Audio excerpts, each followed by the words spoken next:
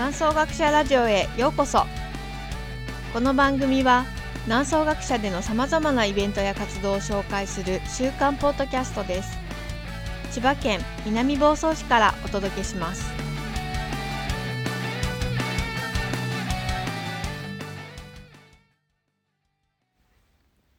皆さんこんにちは。南総学舎学舎長の大滝です。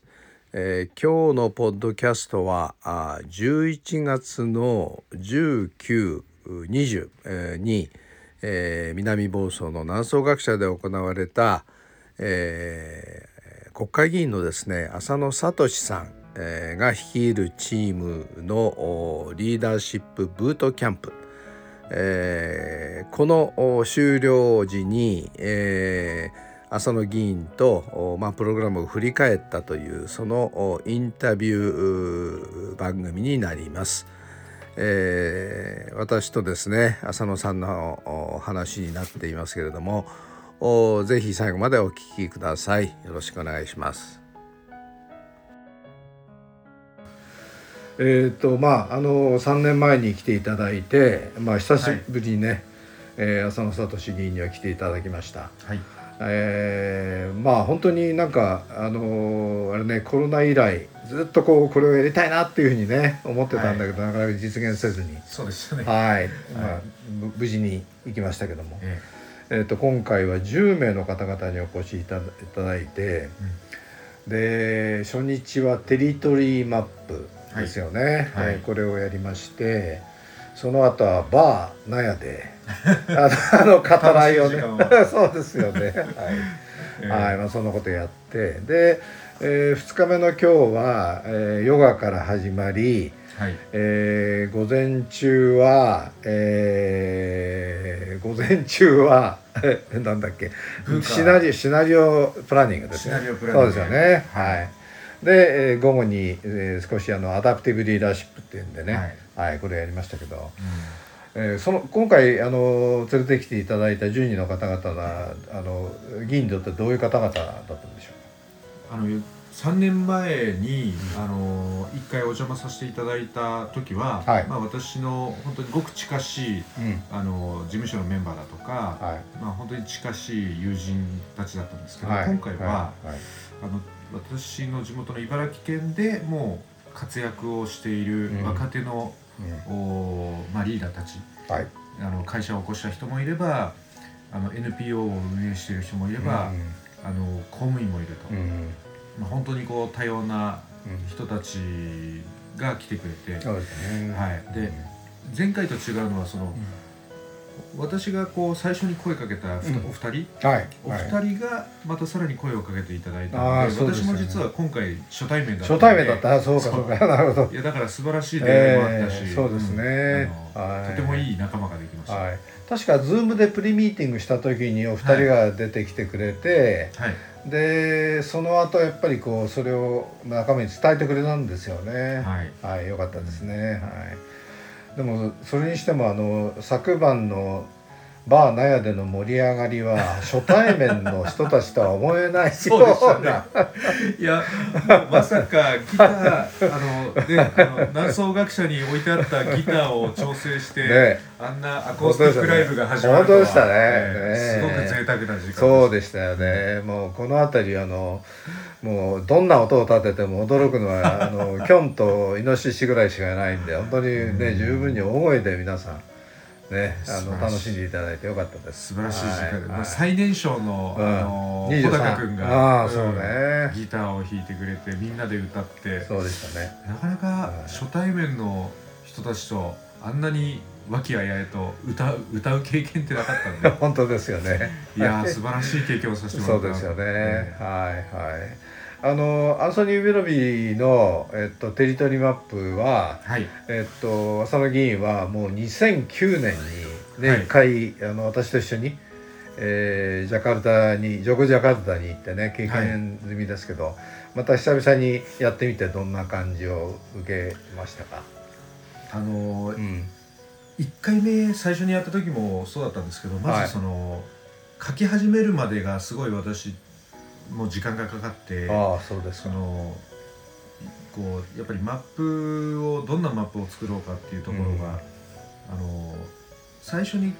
イメージをしようと思ってもなかなか作れなかったですね。なるほどね。で手始めに何でもいいから書いてみようって言って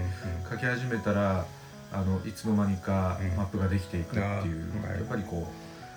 うもうありのままに書いて作りました、今回。でも案外その自分の今の心の中っていうのをこう、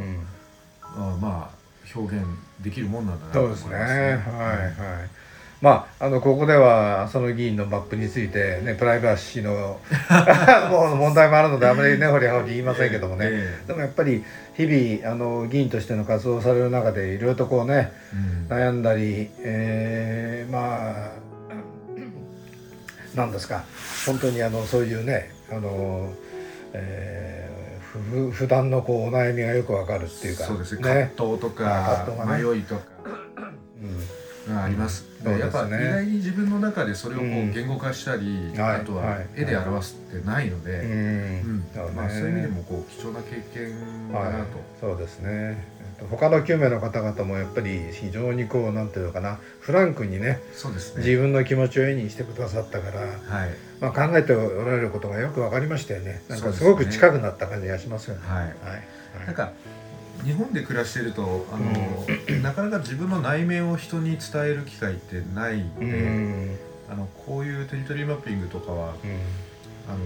本当にこうお互いを知る一つのきっかけにもなるし、誰か言ってましたけど、こう職場の人たち仲間とかでお互いに書いてもいいし、あるいは先生おっしゃってましたけど、一つのマップを作ってもいいし、そうですよね。なんかぜひ自分の職場でもやってみたいなと思います。どちらかというと表層的なチームみたいなものが多い中で、やっぱり一歩こう掘り下げるってことがいかにね、やっぱチームワークを強める上で必要かっていうこと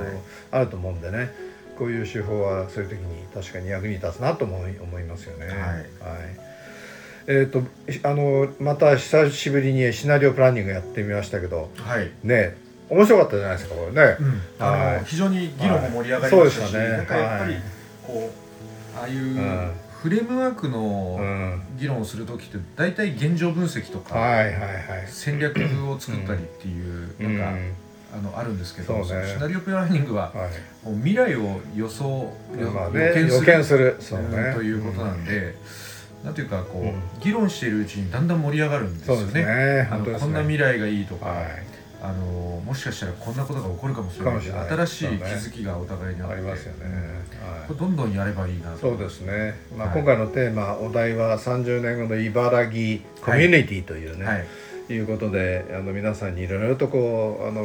うアイデアを出していただきましたけど、一つのチームはビジネスコミュニティというね、視点でシナリオを作ってくださいました。それぞれなんだろう、やっぱりこう少しお先があんまり明るくないようなシナリオも出てきたけどもそういう中で今度はバックキャストして、じゃあどういうふうにしたらいいかっていうね、やっぱり茨城のブランディングだとか、そういったこう課題がね、出てきたので、それぞれ皆さん気づかれたことがあるのかなっていうふうに思いましたけどね。本当になんか議論してても、いやもう茨城をもうから出てった方がいいんじゃないかって思うぐらい、もう真っ暗なシナリオもあれば、こんな面白いというか、こんな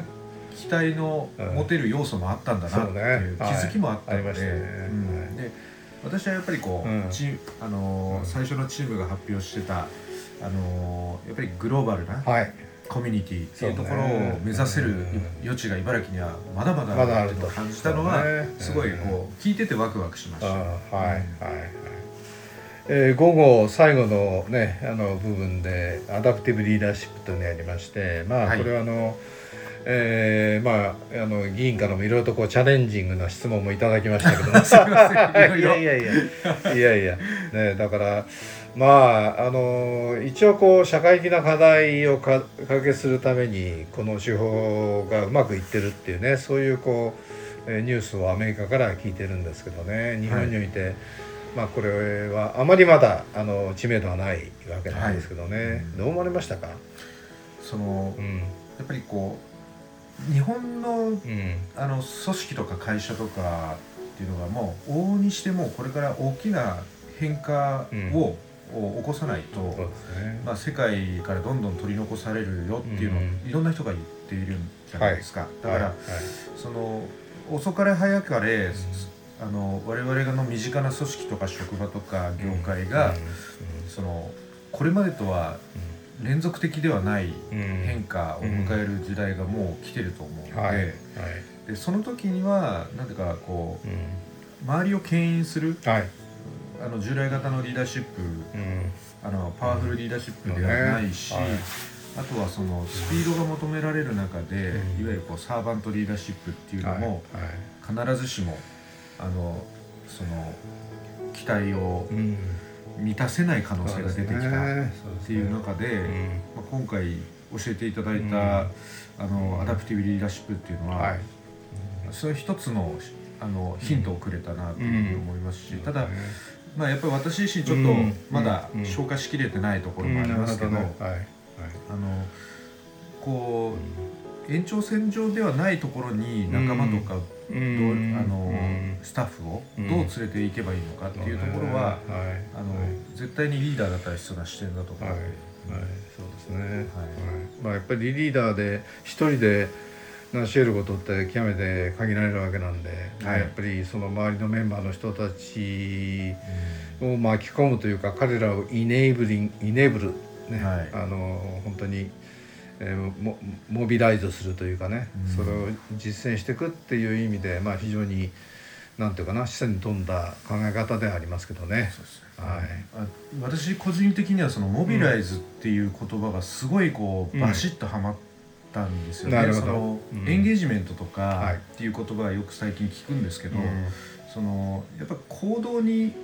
それがつながらないとダメで、じゃあ行動をどう起こしてもらえるかっていう部分は本当に難しい問題だと思ってたんですけど、で今日はなんか先生の話をモビライズするっていう話を聞いてる中でいろんなヒントもらいましたし、やっぱりそこは目の前の自分の仕事の中でもちょっとなんか実践できないことないかなって今考えてますね。ぜひ実験してみてください。本当にこの2日間お疲れ様でした。ありがとうございました。これに懲りずにまたね、もちろんです今後ともどうもありがとうございました。ありがとうございました。皆さんどうも最後までお聞きくださりありがとうございました。このですねブートキャンプの様子はNanso-Gakushaの YouTube の動画の方でもアップされてますんで、ぜひご興味お持ちの方はそちらの方もご覧いただければというふうに思います。Nanso-Gakushaではですね、これから先も次世代の特にコミュニティで活躍する社会的なリーダーですよね、ソーシャルリーダーの皆さんの育成を、こういったプログラムを通じて行っていきたいというふうに考えてます。もしご興味のある方はですね、ぜひNanso-Gakushaの方に、コンタクトいただければというふうに思います。衆議院議員の浅野衆さんの今回のブートキャンプ2回目でしたけれども、おそらくこれは何回もこれから先続くというふうに思います。こういったプログラムを通じて本当に日本のですね次の世代の方々、リーダーの大きなその木を作っていきたいなというふうに思ってますんで、本当に純粋にねそういうふうに思ってますので、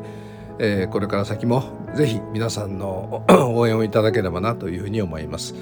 今日はどうもありがとうございました。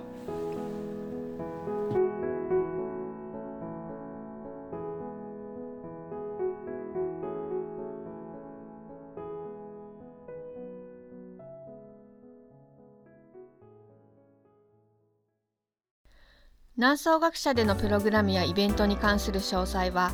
ホームページ Nanso-Gakusha.com をご覧ください。この番組に関するご意見もお待ちしています。Nanso-Gakushaラジオは株式会社オフィスクライメートの提供でお送りしています。